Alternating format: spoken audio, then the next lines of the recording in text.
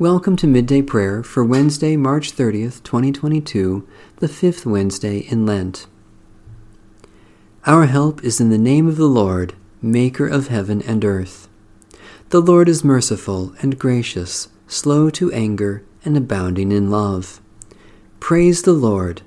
The Lord's name be praised. From Psalm 147. Hallelujah! How good it is to sing praises to our God! How pleasant it is to honor God with praise! The Lord rebuilds Jerusalem and gathers the exiles of Israel. The Lord heals the brokenhearted and binds up their wounds. The Lord counts the number of the stars and calls them all by their names. Great is our Lord and mighty in power. There is no limit to God's wisdom. The Lord lifts up the lowly, but casts the wicked to the ground.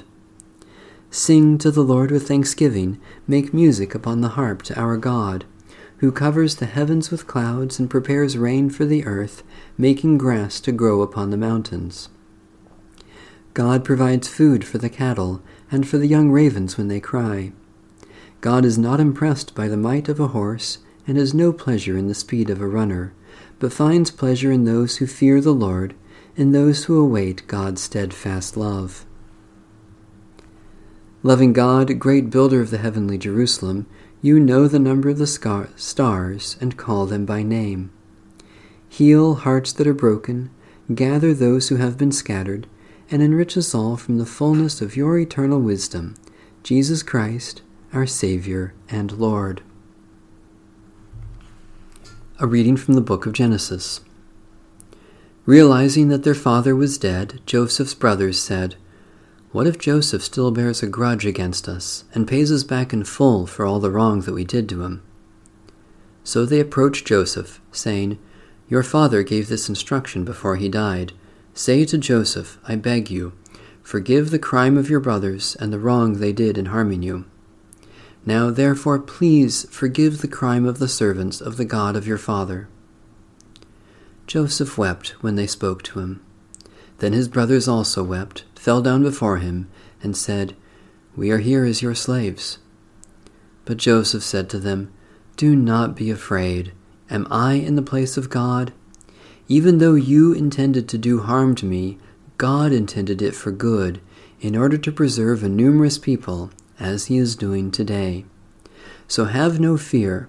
I myself will provide for you and your little ones." In this way he reassured them, speaking kindly to them. So Joseph remained in Egypt, he and his father's household, and Joseph lived 110 years. Joseph saw Ephraim's children of the third generation.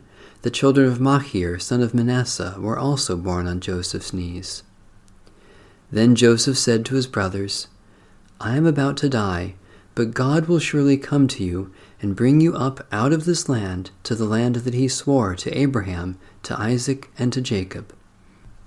So Joseph made the Israelites swear, saying, "When God comes to you, you shall carry up my bones from here."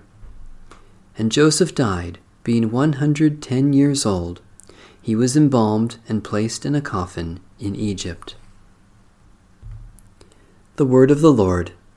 Thanks be to God. A prayer of Reinhold Niebuhr, 1892 to 1971. God, give me grace to accept with serenity the things that cannot be changed, courage to change the things which should be changed, and the wisdom to distinguish the one from the other. Living one day at a time, enjoying one moment at a time, accepting hardship as a pathway to peace, taking, as Jesus did, this sinful world as it is, not as I would have it, trusting that you will make all things right if I surrender to your will, so that I may be reasonably happy in this life, and supremely happy with you forever in the next. Amen. A prayer for the parents of a sick child. Merciful God, enfold this child in the arms of your love. Comfort the child's parents in their anxiety. Deliver them from despair, give them patience to endure, and guide them to choose wisely for their child. In the name of him who welcomed little children, even Jesus Christ our Lord.